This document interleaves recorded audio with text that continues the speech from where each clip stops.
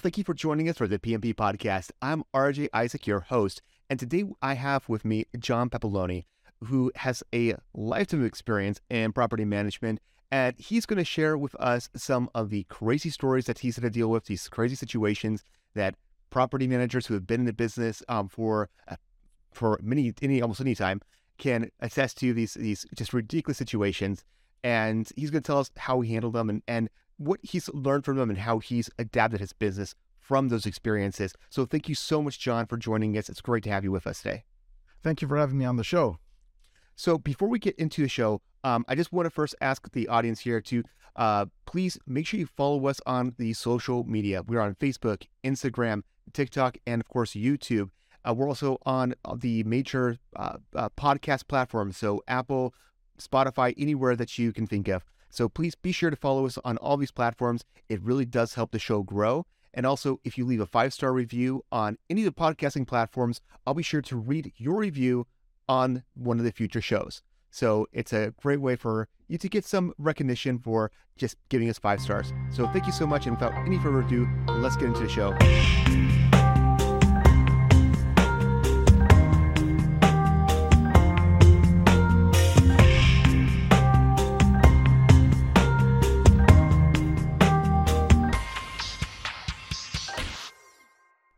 So, John, I want to first establish, you were talking about before the show, and you said that you have some quite a bit of experience. You've been doing this, your parents were in property management before. So tell us about, the breadth of your experience with property management, and then we'll get into some of these crazy stories and situations you had to deal with. Absolutely. Like I said, I was born and raised, around properties and real estate. My parents were factory workers, but they had properties that they would buy. Like, the way it worked is when they came to Canada, because they were originally from Italy, when we came to Canada and they started buying real estate, they would buy, but they wouldn't sell the property they lived in when they moved. They would rent it out and buy the next place. And they kept doing that. Mm-hmm. And until we got to the last property, which was the one we lived in, where he tore down the property and then built up and stuff. And so what ended up happening is, so I've been surrounded by that my whole life. And then I used to go to open houses before I knew why realtors did it. And it was like, I'd be going looking at houses. I'm like, oh, free way to look at houses. This is exciting. Little did I know, they keep asking me for my name and number. I had no idea why. I didn't realize, they're going to call me. And it's like, damn. Now I know, now that I'm in the real estate business myself, I understand. So I'm like, oh, okay, now I get it. Now I get it. For me, I'm looking at houses. For them, this is a lead source. I'm like, okay, makes sense now. So with that being said, when my parents got sick, and they ended up going to a retirement home, I was like, I had quit working a couple of years back, like before that, to stay home with them and, help them along and stuff. And then when they decided to go to the retirement home, and I had to figure out, what do I do with myself? I sold my other businesses, closed down one, and I've been 2-3 years without working. Do I go back, do I start another business? Do I go to the corporate world? Well, I tried the corporate world. That lasted 3 months. And then I said, okay, now what? So that's when I decided, I'm going to get my realtor's license. And so I thought, this is going to be good. So I can go see houses now, and I get paid to be there now. Yeah. This is great. Right. So, and then from there on, things were, lots of learning lessons there, lots of growth and lots of opportunities. Then I started getting investor clients. So once I got investor clients, I found some unique ones. I have one of them that basically has never seen his property. I don't think if he drove by it, he would even know it was his. Oh, wow. Unless yeah. So, and I remember a funny story where he called me up and asked me how many people went through the house. And I'm going, none. None? Really? Yeah. Oh, what do you think? Is the price too high? Oh, no, you're not even on the market yet. Oh, what did I sign then? Like, why isn't it on the market? Because you bought another property. Oh, where did I buy? I tell them, okay, was it the good one? Yeah. Because that explains why I had to send a check. I couldn't figure out why I'm leasing my place and I'm sending you a check. Oh, my. Because that makes more sense now. Yeah. Because when will the other one be leased? 2 weeks from now. Oh, okay. so as you can tell, so in a way, they're kind of great clients like that, because then you know what? They're true investors. They're truly there. It's all about numbers and data. Yep. So, and that's, my portfolio of clientele of investors has grown from there. And yeah, so then a lot of times, like I have a few investors that I have no idea why, but I have their keys. They don't even have keys to their house. I have them. And every time there's a problem, yeah, can you go check this out? Okay. And so that's kind of how it built, right? And when little favors like, oh, yeah, hold on to it just in case we have to rent it again. Oh, okay. Right. So here and there, go and do this. Can you do that? Can you do that? Next thing you know, hey, what do I owe you for this? And then that's how I built up a little bit of a flow with that. Sure. Yeah. So it was totally by accident. Mm-hmm. Now, well, so it sounds like you're keeping it fairly small, your operation, then just with a couple of investors and not trying to just grow to a massive size. yeah, well, my primary business is a real estate agent, right? So it's one of those things I help my clients as an additional service, Sure. right? Versus just saying, here, call somebody else. You know what I mean? Like, so it's sort of the value-added service. Yeah, sort exactly. of differentiate me from somebody else. So, yeah. But it was interesting. Now, I got a funny story about when I was younger with my parents' house, if you want to hear it. Yeah, well, please. That's what we're here for. I want to hear all these crazy stories. Oh, this one was comical. Now, I was like 13 years old, and I remember one of our neighbors came by, because this is one of the rental units, and it was on the street that was on the other side of where we lived. So it was the one I grew up in. I was born in that house, and then we moved into the one I lived in for most of my life when I was 5. So what ended up happening is one of the neighbors came up and said, hey, you know what? Because we've known you our whole lives, I wanted to give you a tip. Not a tip, a little information, and do what you want with it. I'm like, okay. There's people coming in and out of that house all the time. There's people staying over, different cars, whatever. I'm like, okay, well, these tenants been there for 30 years at that time. So I'm like, all right, what do you want me to say? They're like, there might be something going on. And I thought, oh, crap, this is the last thing I need. Right now, he's telling me this, and I'm like, what do I do? So I say something to my dad, and he's like, yeah, right? Yeah. Fast forward, things get better. A few years later, another neighbor comes by, says again, cars parked all the time, something's going on. I think they're selling drugs. No, they weren't. But, accusations come out. So Yeah. at this point in time, my dad is retired. He's no longer well, and he's fed up, right? So what ended up happening was that it ended up being that they were doing a rooming house. They were renting from us, and the mother, originally was a couple that rented there. They got divorced, but the daughter stayed. Okay. So they stayed upstairs, and then they got the mother to go downstairs, and my dad was fine with that. So what ended up happening is that they had an idea that they can all live downstairs and rent upstairs. Of course, we knew nothing about it. And that explained the people coming in and out. So, oh my God, it was kind of embarrassing, right? So I remember then, my dad started figuring out something's going on, and he just had it at that point. Comes home one time, goes, I'm selling the place. I'm like, we don't need to sell. No, I'm selling it. Well, when he said I'm selling it, he's already got the realtor, he's already got the price, and he's already got someone to look at it. Oh, wow. But the point is we had to get these people out. Yeah. So that was interesting. So now we've started finding out the truth, and we served them. And this is where we learned about eviction, because at that point in time, we had never evicted anybody. Most people, they just stayed. Or when they didn't stay, they called us to leave. We've never evicted anybody, ever. Right? So that's kind of a good track record. Yeah, that is. Right? So what happens? We evict them, of course, the day after the notice. These guys were professional renters, and we did not know. Again, they've been there for 30 years. How would we figure this out, that they were doing this? It wasn't just our place. They had other places that were doing this too. Oh, Didn't wow. know. Yeah. So we figured this out And this after is before the fact. Airbnb, right? Like, this is... Oh, yeah, long before. We're like, I'm 46 now. This is, like I said, at this point in time, I might have been in 17, 18, somewhere around there. Okay. Right? So, so all this is happening. So what happens? Move out day? They didn't move out. Oh, crap. Now what? So we go to court. We go to court. We put them to court, find out where we served them a day late. And I didn't realize there was a date for that, So then we had to start the process over. It kept delaying. More of the story, 9 months later, they didn't even tell us we evicted. We didn't see that he left. We were at court where they were supposed to show up, and they were moving. So we're sitting there going, we spent our whole day in court, never found them again. Now we're trying to figure out what was the big deal. You know what I mean? Like, And we got two learning lessons here. Lesson number one, when you have the opportunity to raise the rent for market inflation, raise it. Oh, yes. Yes. Right? My dad just kept the price the same. He collected his money. There was no mortgage on the home. He didn't care. No, raise it every time. So, second lesson, at least once a year, check up on the house. We went 30 years, never been inside. And I remember, so here's the funny part. So we go in to check to see what happened. We realize we don't have keys. Oh, wow.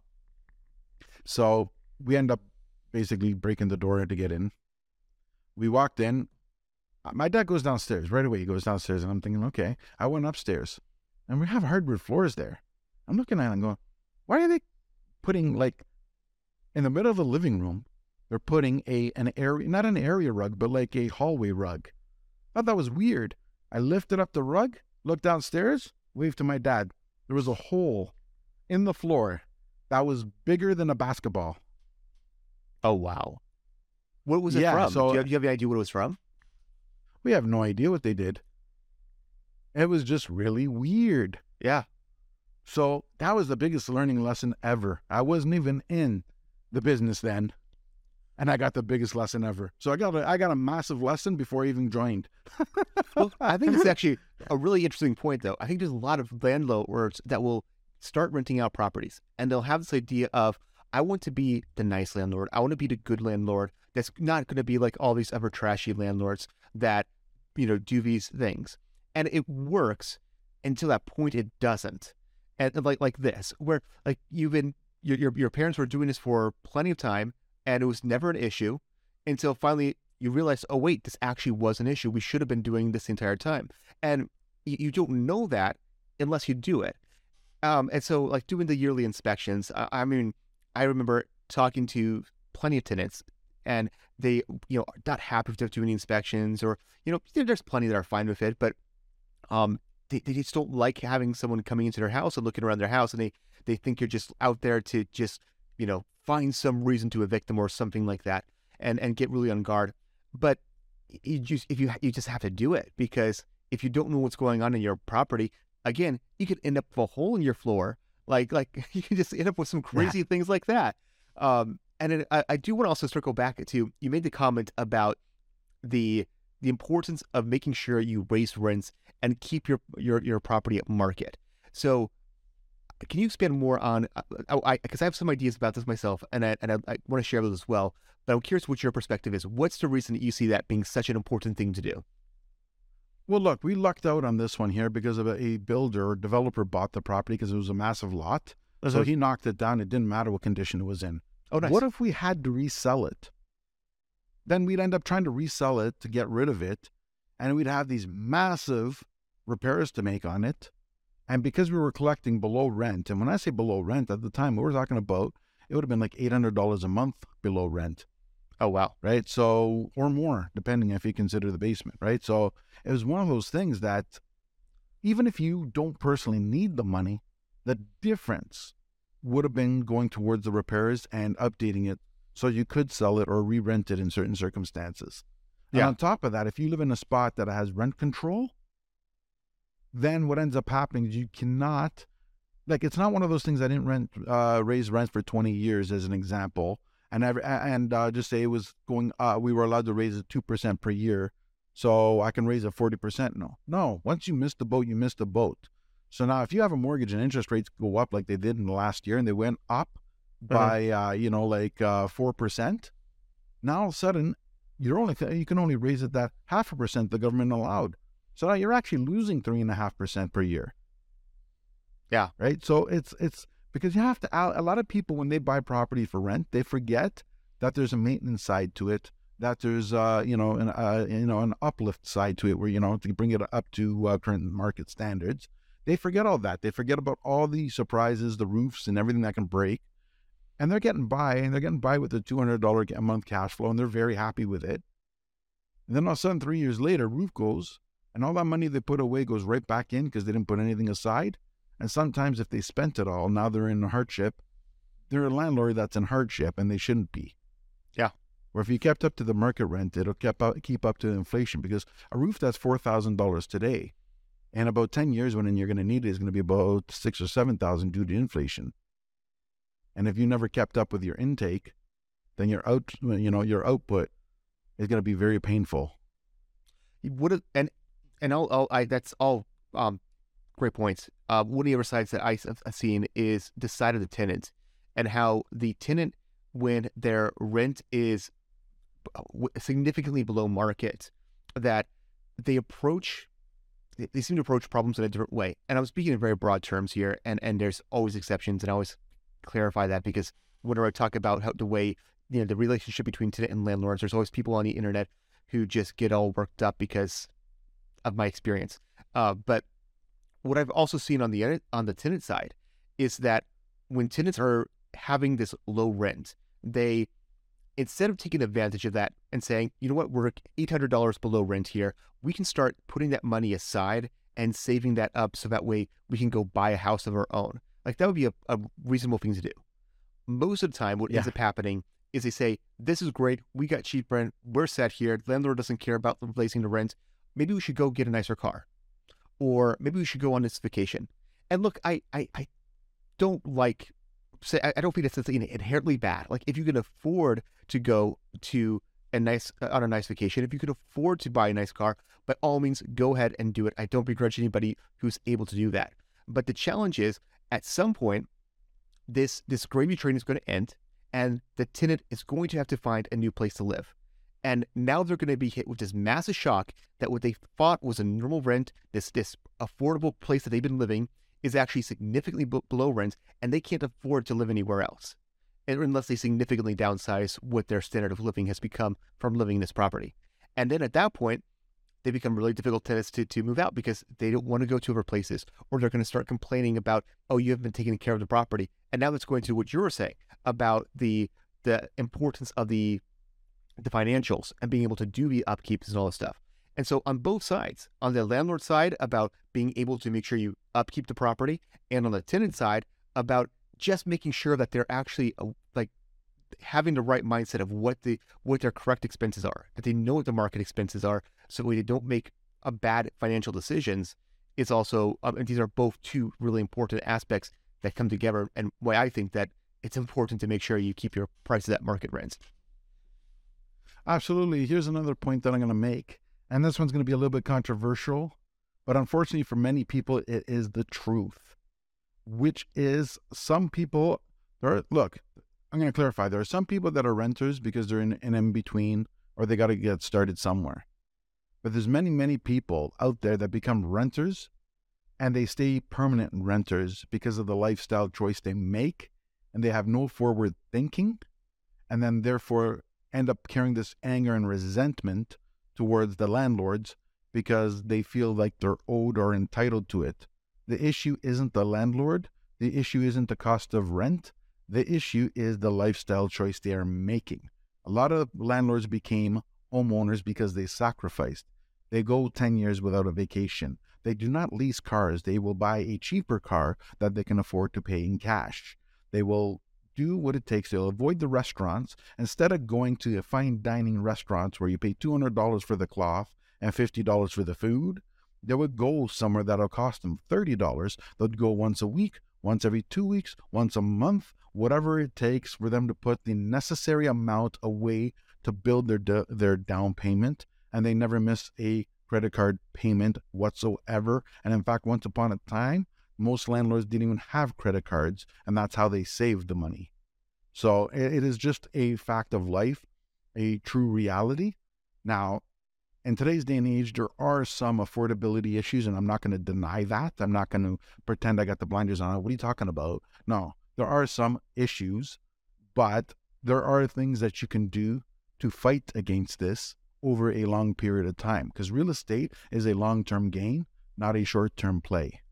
Well, I completely agree with that, except I'm going to counter that slightly in the sense that I don't view renting as a bad choice. I just view it as a choice. And it's like, if you want to make that choice, go and make that choice. But then don't come back and say, well, I'm not being treated fairly because this other person made a different life choice. Like, just be like again, I'm going to be honest, I rent right now. And just because that is what makes sense for my situation right now. And I don't view it as a bad thing. It's and I don't think anybody else should view it as a bad thing. It is just a matter No, of what works for your current situation, and renting is a tool as anything else. And so, yeah, like I said, completely agree. absolutely. It's just accept the choices you make. Right. Now, let me clarify, because like when I said what I said, I meant I was aiming towards the ones Yeah. that don't want to rent, are not doing it by choice. They're doing it because they I see. Yeah. made bad lifestyle choices, and now they're complaining to the world and bashing on the internet because of their lifestyle choices. There are some people that rentals make sense for. Yeah. Right? Look, Oh, if you're at a 100%. new job and you don't know it's going to last, even if you've been there for 6 months and they'll give you a mortgage, if you've moved from one side of the city to another city or another country, it may not be wise to buy there until you're sure you're going to be staying at that employment. Absolutely. So that's a great 100%. reason to rent, right? So there are reasons to rent. I was targeting the ones that don't want to rent, that are bummed about rent, and blame everybody else. Yeah. Fair. Yeah. Definitely fair point there. So I want to keep going on this. Do you have any other situations that you've experienced? Since you said this was with a case of your parents, has there any situations you've had firsthand about, again, whether it be dealing with tenants or dealing with landlords that were, or I should say, property owners that are particular or noteworthy? Yeah, there's, I mean, a lot of things happen in this industry. I mean, it's, I've had places where we had everything rented out. Look, here, prime example. One time I was leasing a place out in Niagara Falls, and we had the lease going, and it was just during the lockdown. And what ended up happening was that I thought about it, and I said, you know what? This is a 40-minute drive from where I'm living. I don't really want to drive there every day and we're in the middle of a lockdown. What do we do? So I thought about it, and I said, I'm going to treat it like an open house in the way that I'm just going to invite everybody over. Because we know in 2022 or 2021, sorry, this would have been 2020. In 2020, that when you tell 100 people to come, only 30 people show up. So that was just the ratio. I knew that, and that's the other reason I didn't want to drive back and forth, because the majority of people won't even show when they make the appointment. So I said, okay, I'm going to just tell them all to come. I'm going to say Friday night, 7 o'clock p.m., be there. 100 people I told to show up, or 96 or some stupid number like that. They all showed up at the same time, one after the other. I did not expect that. We had a lineup long that nightclubs would kill to have. I had the neighbors outside looking, and it was just it looked like a zoo. We're in the middle of a lockdown, and on top of that, we're not allowed to let everybody in because of the lockdown. Right. We had to do one at a time, right? So I was like, oh my God. So that took a long time. So basically from 7 p.m. to 10 p.m., we looked like we were a grooving nightclub. Oh, man. Now, here's the thing. We had everything all set up. We got them off. What month was this in 2020? Do you remember by chance? I think it was just before Christmas or just after Christmas. I can't remember which. Okay, so later on. Okay. Yeah, it was just after we got back into a lockdown again. Okay. Right, so it was like the second lockdown. So, and what ended up happening is, so I had to turn down a lot of people. Now here's where the story comes in. Everything's all hunky-dory. We chose somebody, all happy. Guys, great. Let's meet tomorrow. We'll meet for the deposit. Okay. So we met, signed the forms, went with them, brought in the deposit. All of a sudden, calls me up. Don't deposit the check. I changed my mind. I'm like, kind of late. You know what I mean? Like, but what do you do? Like, even if you deposit it, he's not moving in. Yeah. So now you go, based on rules, we have his deposit, and you're going to have to go to court to enforce it. And I mean, and we're in lockdown, so there is no court. I mean, we had our premiere telling everybody, if you can't pay rent, don't pay it. Yeah. So it's one of those things that's going to be too hard to enforce. We're not going to be able to release while we're waiting because technically he's leasing. So what do? I had to leave him off the hook. Now, can you imagine how many people were angry when they saw that listing back? Were you able to go back to any of those original people and say, hey, it didn't work out with the guy. He backed out. So do you want to look at this again? Yeah, there was 3 or 4 people that I went back to, but they had already found a place, and the rest of it just got lost in the shuffle. So it was interesting because then when I did it again, people showed up and said, "Oh, another open house. Like, why didn't you tell me?" And that's when I realized it was somebody from the last one. So, but I mean, it's embarrassing in a sense, right? Like Oh yeah, after all this. it's So actually really yeah, funny. I had almost an identical situation in 2022. Again, not 2022, but also 2020. And this was in the summer, where again it was this house. A lot of people wanted it, went with the tenants, and then they were again. It was there's like a month before they were going to move in, and then like a couple weeks beforehand, they contact and say, "Yeah, it's not going to work for us. We actually decided to go a different route." And um, where I was living at the time, it was almost no rules. Like there was no lockdown. It's the only state in the U.S. that did not lock down, and so I could have. I mean, there was still some rules. It's a really weird time. 2020 was just weird all around. But ultimately, we just decided, look, we're just not going to enforce it and worry about it because we have other people. But yeah, we got some angry phone calls from people who were like, I thought you said this wasn't available. Why is it back on there? You lied to me. So it's I could almost have a whole podcast episode of just the craziness of 2020. I know it's yeah, that's the odd part, right? Yeah. Like it's because that was abnormal. Like it's not normal to have a pandemic, right? Now, No. one of the other things I've noticed out there, and just general from being in the business, like I said, our premier has said, if you can't pay rent, don't pay rent. So that's like a landlord's nightmare. The landlord and tenant board's closed, and the premier is saying just don't pay the rent. Now what? Now, fortunately, many landlords would tell you that only about 3% actually followed that. So pretty lucky. Yeah. Now, don't get me wrong. I'm not saying that if somebody's in destitute, crucify them, hang them off a building. I'm not saying that. I mean, because that was some bad times for a lot of people, Oh yeah. Yeah. It was. right? But at the same time, the landlord's got mortgages to pay too. You know what I mean? There was a lot of residential mortgages that allowed you to defer payments. But if you were in a commercial building, I don't think they did.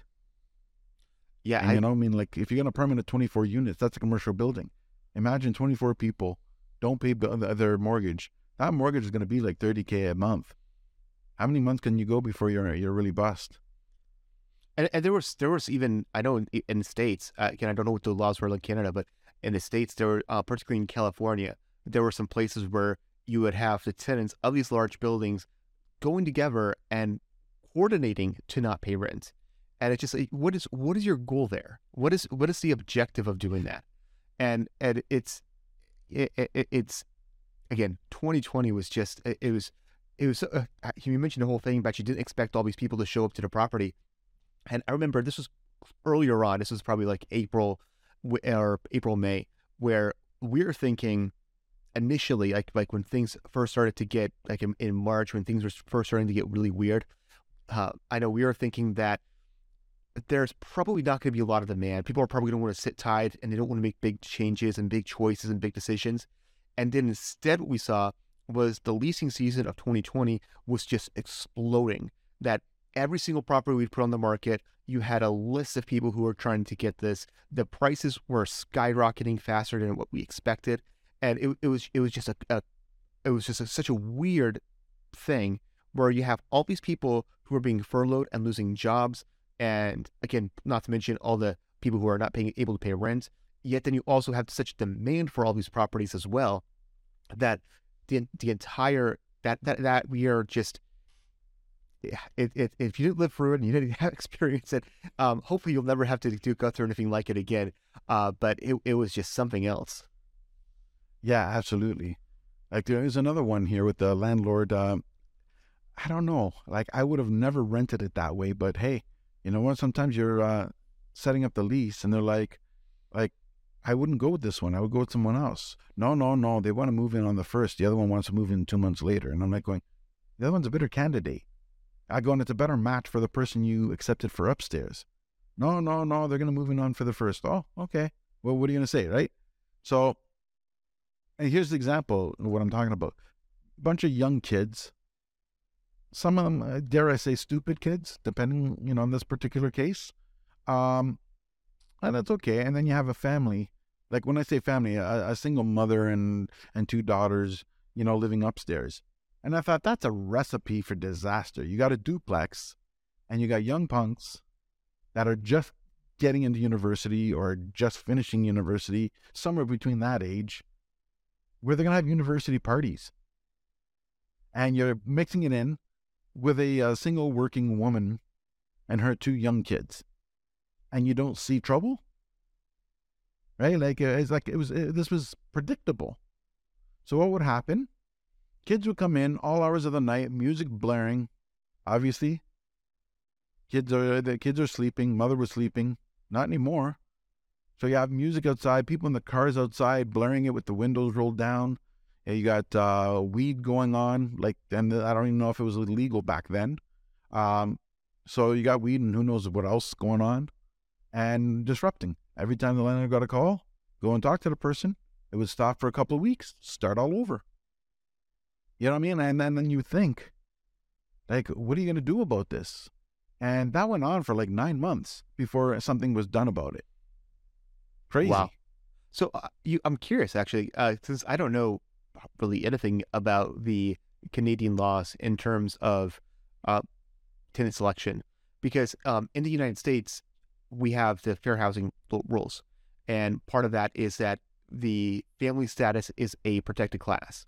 So you actually wouldn't be able to even make that distinction.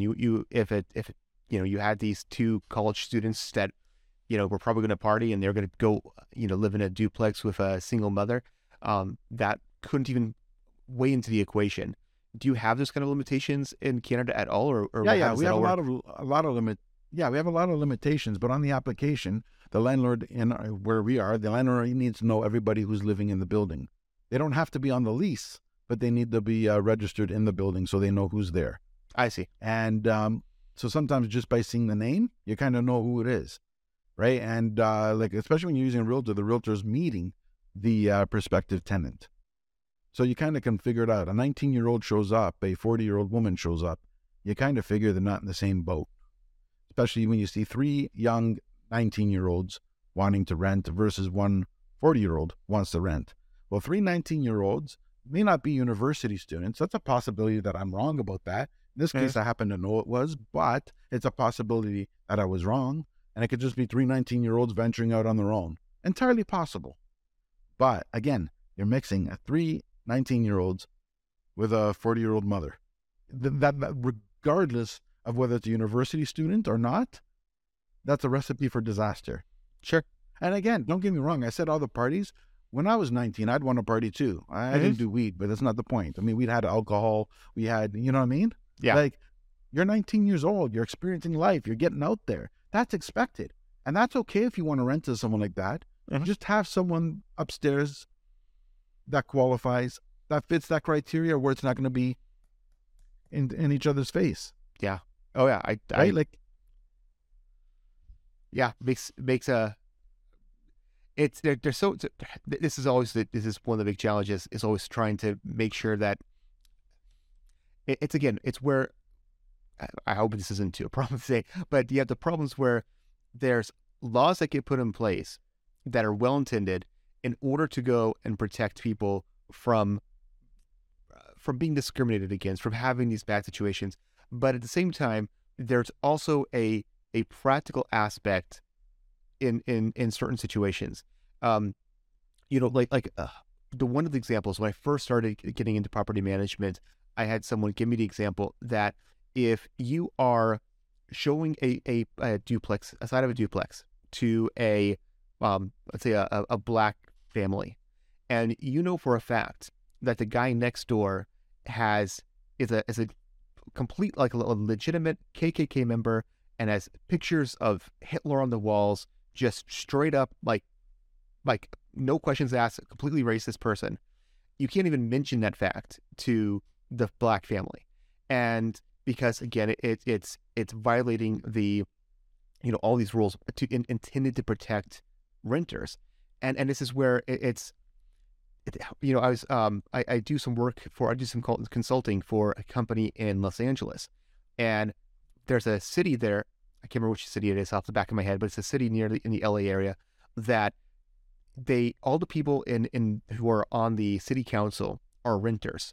And so they're always coming up with these rules and regulations for renters and for landlords and how the properties need to be managed and all these certain things. And it's they don't understand this, that there's always this other side to it. It's not as simple as saying, oh yes, if you can't rent your property. What is there's a law recently that was passed that I can't remember the exact jurisdiction of this, so I'm going to speak in vague terms. But it was that if there's a 10% increase in rent, that I guess right, if a landlord puts a 10% increase on rent, and the tenants come back and say we can't afford that, then the landlord needs to pay relocation expenses for the tenant. And just ridiculous things like this, and again, it's even with that. So what are landlords going to do now? Okay, we're raising it by 9.5%, and so now it's just like, okay, so it's just this back and forth that just never ends, and it's I get really frustrated by all these situations where people try to put these rules in place to try and affect the way people make decisions, these rational decisions intended to actually help people, and they say, no, we can't have that. You gotta let this black family live right next door to a KKK member, and you're not allowed to say anything about that because, again, you gotta protect renters' rights and all this stuff. And again, there's a place for it, but there's also a bad side of it that needs to be acknowledged, and not enough people acknowledge that. Yeah, right. I get that. I've been fortunate. I've never had that problem. Now, in terms of the situation where I said with the party people and and like there is a something in our law that can be used for eviction. Now, and here's what I mean is like it's called if one of the tenants is a constant nuisance and prevents the other tenant from having enjoyment of property, there's grounds for an eviction. Now, and again, when you tell the person 3 times, you give them 3 warnings, police have showed up. Is that enough? What constitutes that? Now, that's another argument, right? But where I'm going with this now, it's unfortunate, a situation like that. And again, it goes back to that. Now, look, the kids did nothing wrong. You know what I mean? They're interfering with the other tenant, and that's where it goes. But they did nothing wrong. They did what you expect 19-year-olds to do. Yeah. Right? So it's sad and an awkward spot. And that's why I believe sometimes pairing people up in the unit that kind of blend with each other makes more sense. Again, there is certain restrictions and certain attributes that, of course, yeah, may not allow that. Yeah. What about so I'm now more kind of curious about some of the restrictions and rules in Canada. But what about emotional support animals? Do you guys have to deal with emotional support animals in Canada?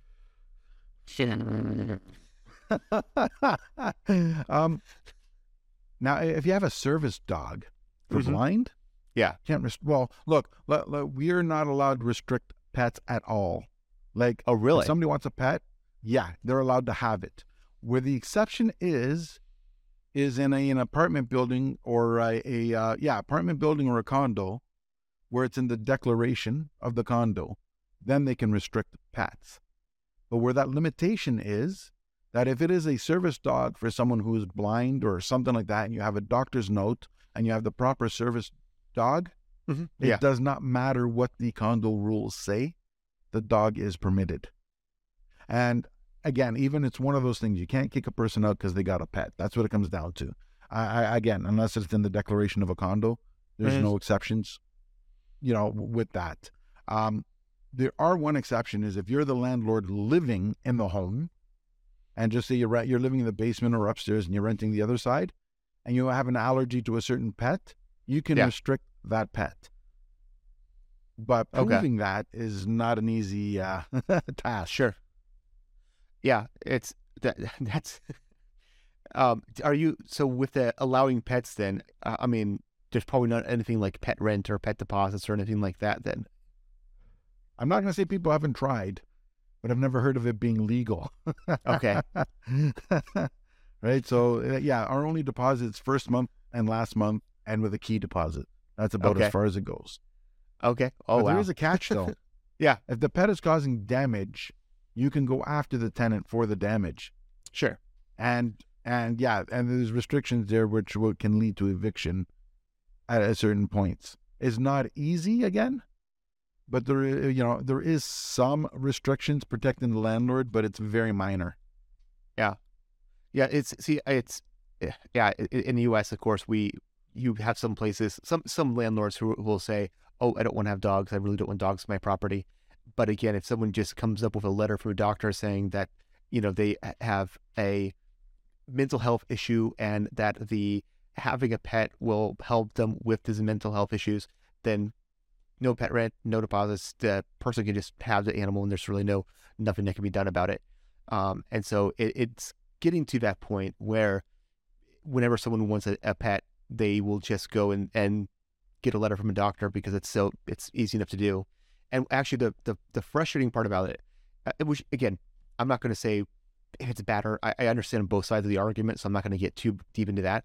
The only part that gets frustrating is when you have the homeowner's insurance policy will say we're not going to cover like pit bulls is a good example, and then the tenant will come with an ESA letter saying, "Hey, I want to bring my pit bull into the property," and so again, it doesn't matter if you ban pit bulls, it doesn't matter about the insurance, and situation. Got to have the pit bull in the property, and it creates. And this is again, it's where I understand plenty of people have great pit bulls and it works well, but it's understanding the balance side of it. That yes, you have this dog that you really love. You also have to address the insurance restrictions that are just a real thing that you can't get around, and it's tough to keep those things in balance. Right. Now, here's one thing, right? Just to touch upon this, like one thing about the emotional thing. Yeah. I don't know where the law stands exactly because, but right now there is a lawsuit with a condo corporation and a tenant based on the exact same thing you said. So it's still in court, and whatever that decision ends up being will set precedent. So because it hasn't been, in front of a judge yet, don't know what the outcome is yet. So that'll be interesting to see. Okay. Now, in terms of the pit bull, up until a few years ago, that would have never been a problem because pit bulls were banned in the city, period. Okay. Period. If there was a pit bull, they would euthanize it. So there was just zero option. It was not an option. Now that was lifted, which in a way I think, thank God. And my reasoning is that I'm not a fan of a pit bull because I think they can turn on you. But at the same time, what has that pit bull done to you that you'd want to euthanize it? You know what I mean? It doesn't make sense to me. I could say, you know what, they don't want to stop breeding them. You know what I mean? Like, it wasn't euthanizing everybody. If you had the pit bull between a certain year or whatever, that pit bull stayed, but there was no new breeding, you know what I mean? Like, it was just, the whole thing was ridiculous. Again, this is a dog, a creature. The dog has no control. What is it taught? It's taught to attack. Guess what it's going to do? It's going to attack. Right? Like, yeah. And if it's taught not to attack, it's right. Not So going to a attack. lot of it is based on training too. So, I mean, you're punishing a dog for being a dog. That makes no sense to me. Well, I remember there was someone on YouTube, I can't remember who it was. They heard this whole thing where people were complaining about pit bulls, and they wanted to go and show that pit bulls are not a problem animal. And so they started doing research into it, and I do not remember the stats.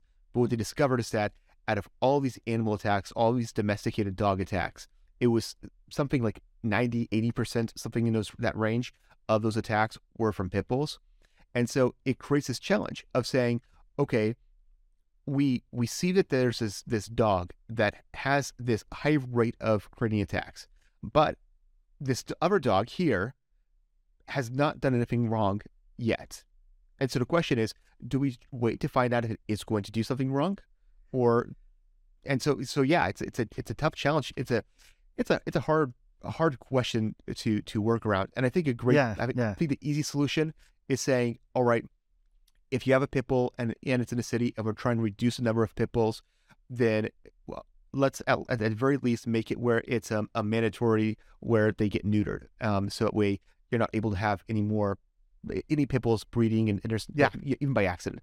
I think that would be an acceptable first step. And then again, if there's any sign of aggression at that point, I do think euthanizing is unfortunately the next step. But yeah, going after dogs that haven't done anything. I love dogs personally. Yeah, I agree. So going after dogs that Here, haven't done look. anything wrong. Here, look, this is the other thing, right? Yeah. And this is why I blame some people, because you know what? I grew up around animals, and I grew up around dogs too. I didn't have one, or at least not for long, but I grew up around them. And every time I saw someone that got a dog and said, "Oh, he's going to be a killer dog, he's going to attack," and you know what? I mean, they don't literally mean that. They mean as in a guard dog, whatever. But you're putting that in motion, right? Like you're trying to, go get him. Well, what are you teaching it? You know what I mean? Yeah. Like that. You're in a sense, you mean you're like, how would a dog know to attack the robber with a mask, but not attack your neighbor who came over to say hello? What are you're teaching it this stuff? You're teaching it, and you're rewarding it for that behavior. Well, What do you think is going to happen? I think also part of it, it's like I've seen, again, there's lots of stuff on YouTube that they will show what well-trained guard dogs are capable of, and how they're able to do things like identify bad people, identify weapons in people's hands, neutralize weapons first. These handling multiple attackers, all these stuff. But I'm talking like top end, highly trained guard dogs. And I think what happens is people will get pit bulls and they want them to be guard dogs, but they don't know how to train them to be guard dogs. They're not professional trainers. They're just some guy who's like, oh, Right. I live in a dangerous neighborhood. This dog's going to go and help keep things safe. I'm going to, try and so they don't have that balance. They don't have that again, the training that's required to actually make the dog effective.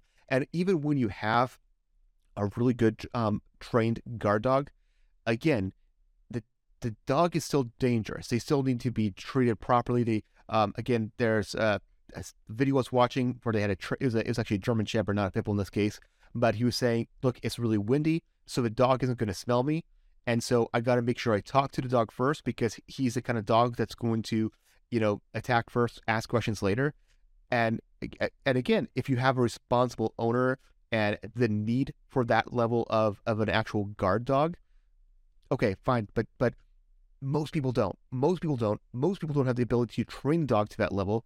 And even if you do, you're still the one responsible for anything that dog does. If a dog attacks someone, it should be viewed just as much as if you took a deadly weapon and attacked the person with a deadly weapon. At least that's how I would look at it. Yeah, no, I know exactly what you mean by that, right? Yeah. Like, I mean, if you want a guard dog, then get it trained properly. It costs money. It costs money. If you Yeah. can't afford it, don't get the dog. End of Absolutely. story. We're getting a little bit off property management there and going to guard dogs. So we're going to circle back to a little bit hard segue here because you mentioned before that you also have worked with property managers, help manage some of your properties. And so I want to know about your experience with how do you go about choosing a property manager? What are some of the red flags that make you avoid a property manager? And what are some of the green flags that make you think I really want to work with this guy? A lot of times I think everything, and this has to do with any business you're in, whether it's property management, real estate, retail, it doesn't matter. In general, people like to, work with people they know, like, and trust. Mm-hmm. So if someone is a relationship type, belly to belly type person, they generally make a connection with a person. And a lot of times, if you have a gut feeling about something, listen to it. It's so many times we justify things we see and things we notice that, and we think, it can't be that bad, or this happened or that happened. No. Trust me. Listen to it. It's what happens is not, we call it a gut feeling, but what it really is your eyes or ears saw or heard something subliminally that you didn't catch on consciously, and it's telling you that you missed this. You know what I mean? Like, and that's one thing I've learned over the years. So I tend to, a lot of times when it comes to property managers, like, look, when you're buying a property, you're going to be dealing with a realtor. If you're dealing with a good realtor, he's going to have a world of connections, and he has that connections. Maybe not in your area. You got to look, and that's why local realtors matter, because You're buying in a certain area. You want somebody local, not out of town, because you want the person to have connections in that local area. Right. And with that being said, if you're dealing with somebody that was good and trustworthy to buy the home, then chances are they'll have recommendations of someone. That's one person you should interview. I always suggest interview 3 people. That's what I do. Most of the people I find have been by referral. Right. Well, So, I mean, I'm not against Google, but you know what? You really don't know what you're getting. You're just buying something, saying, oh, number 1 on Google. That's because they paid Google. Anybody can be number 1 if you spend enough. sure. Well, what I'm more looking for here is, again, this is the podcast here for property managers. So I'm trying to find what are some things that property managers can do that are going to make them stand out against other property managers, that are going to make them, again, have investors look at them and say that, yes, I want to trust them with my investments. Well, very simple. Have a plan up front. Showcase what you're doing. Don't have surprises. Be straightforward. Don't beat around the bush. Whatever charges are there, let them be the charges. Let it be known. Do not penny pinch. And what I mean is, do not try to lowball to get the business, and then all of a sudden decide it's not worth it and starting, oh, this is an extra service, that's an extra service. No, be upfront. The deal you make is the deal you go by. That's and that's what it comes down to. It's like you want to showcase your past history, have references. It's one of those things that again, know what you're getting into before you do. If that means you have to circle around the property, ask for it. Circle around the property. Go to look at what you're managing, because often what somebody's telling you on the phone and what you see aren't always the same thing. And then you end up getting surprised and go, oh, I didn't realize this was here. Because the person who you're talking to isn't a property manager and didn't think it was significant. But if you're in the business, you would know that it is or isn't. So it's always good to do the tour first, so you see what you're getting into, and then be accurate, write details, be very detail oriented, and make sure there's very little surprises. I mean, again, a pipe burst, that's a surprise you didn't expect. That needs to be fixed. But if you didn't go and tour the property and the guy didn't think that the pool was relevant, and it obviously is, a pool's going to need chlorine. So now you're going for money and saying, well, we need to put in chlorine. Well, you didn't tell me that. I mean, and investors are going to know that. They're not idiots. They're going to know a pool need. But the point I'm getting at is there's always some little nuances that you don't realize or don't look at and don't see. You know what I mean? And that comes up. But a property manager who has experience, have been around a long time, would have known that. If you don't have the experience, consider teaming up with somebody, working with somebody till you get the experience, and then branch off on your own. Yeah, I definitely like the what you said about making sure that you don't lower down your price, let your price be the price, and just let that be. And I want to just add on that point before we close up here. It's, if you're not willing to go and say, here's the price, or sorry, I should phrase it differently. If you state what your price is and then drop the price and are willing to just give up money like that, then how likely are you to actually go and fight for the investor, for the client, when there's issues where a tenant causes damages and you need to go after them for the cost of those damages, or you get a quote that seems too high, but you can't be bothered to go and get a second quote from another vendor that might be able to offer a better rate, and watching out for the investor's money. If you can't watch out for your money, most likely you're not going to be watching out for your investor's money either.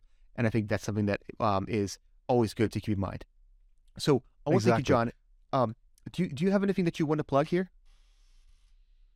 Absolutely. Only thing I want to say is that going back to the whole property management thing, one thing you want to showcase is provide value. Figure out how you bring value and showcase that value to every prospective client that you come across. As long as they see the value, the price will be secondary. Mm-hmm. Great points.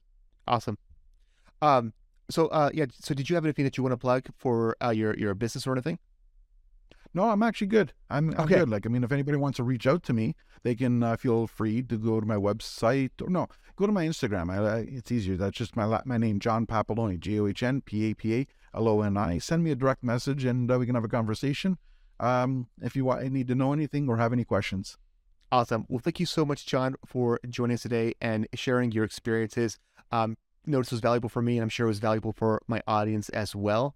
And again, thank you to my audience here for joining us for the PMP podcast. Again, please be sure to follow us on Facebook, Instagram, TikTok, YouTube, and of course, give a 5-star rating on the podcast platforms, whether it be Apple, Spotify, whichever podcast platform you enjoy using the most. So thank you again for joining us. I'm RJ. Have a great day.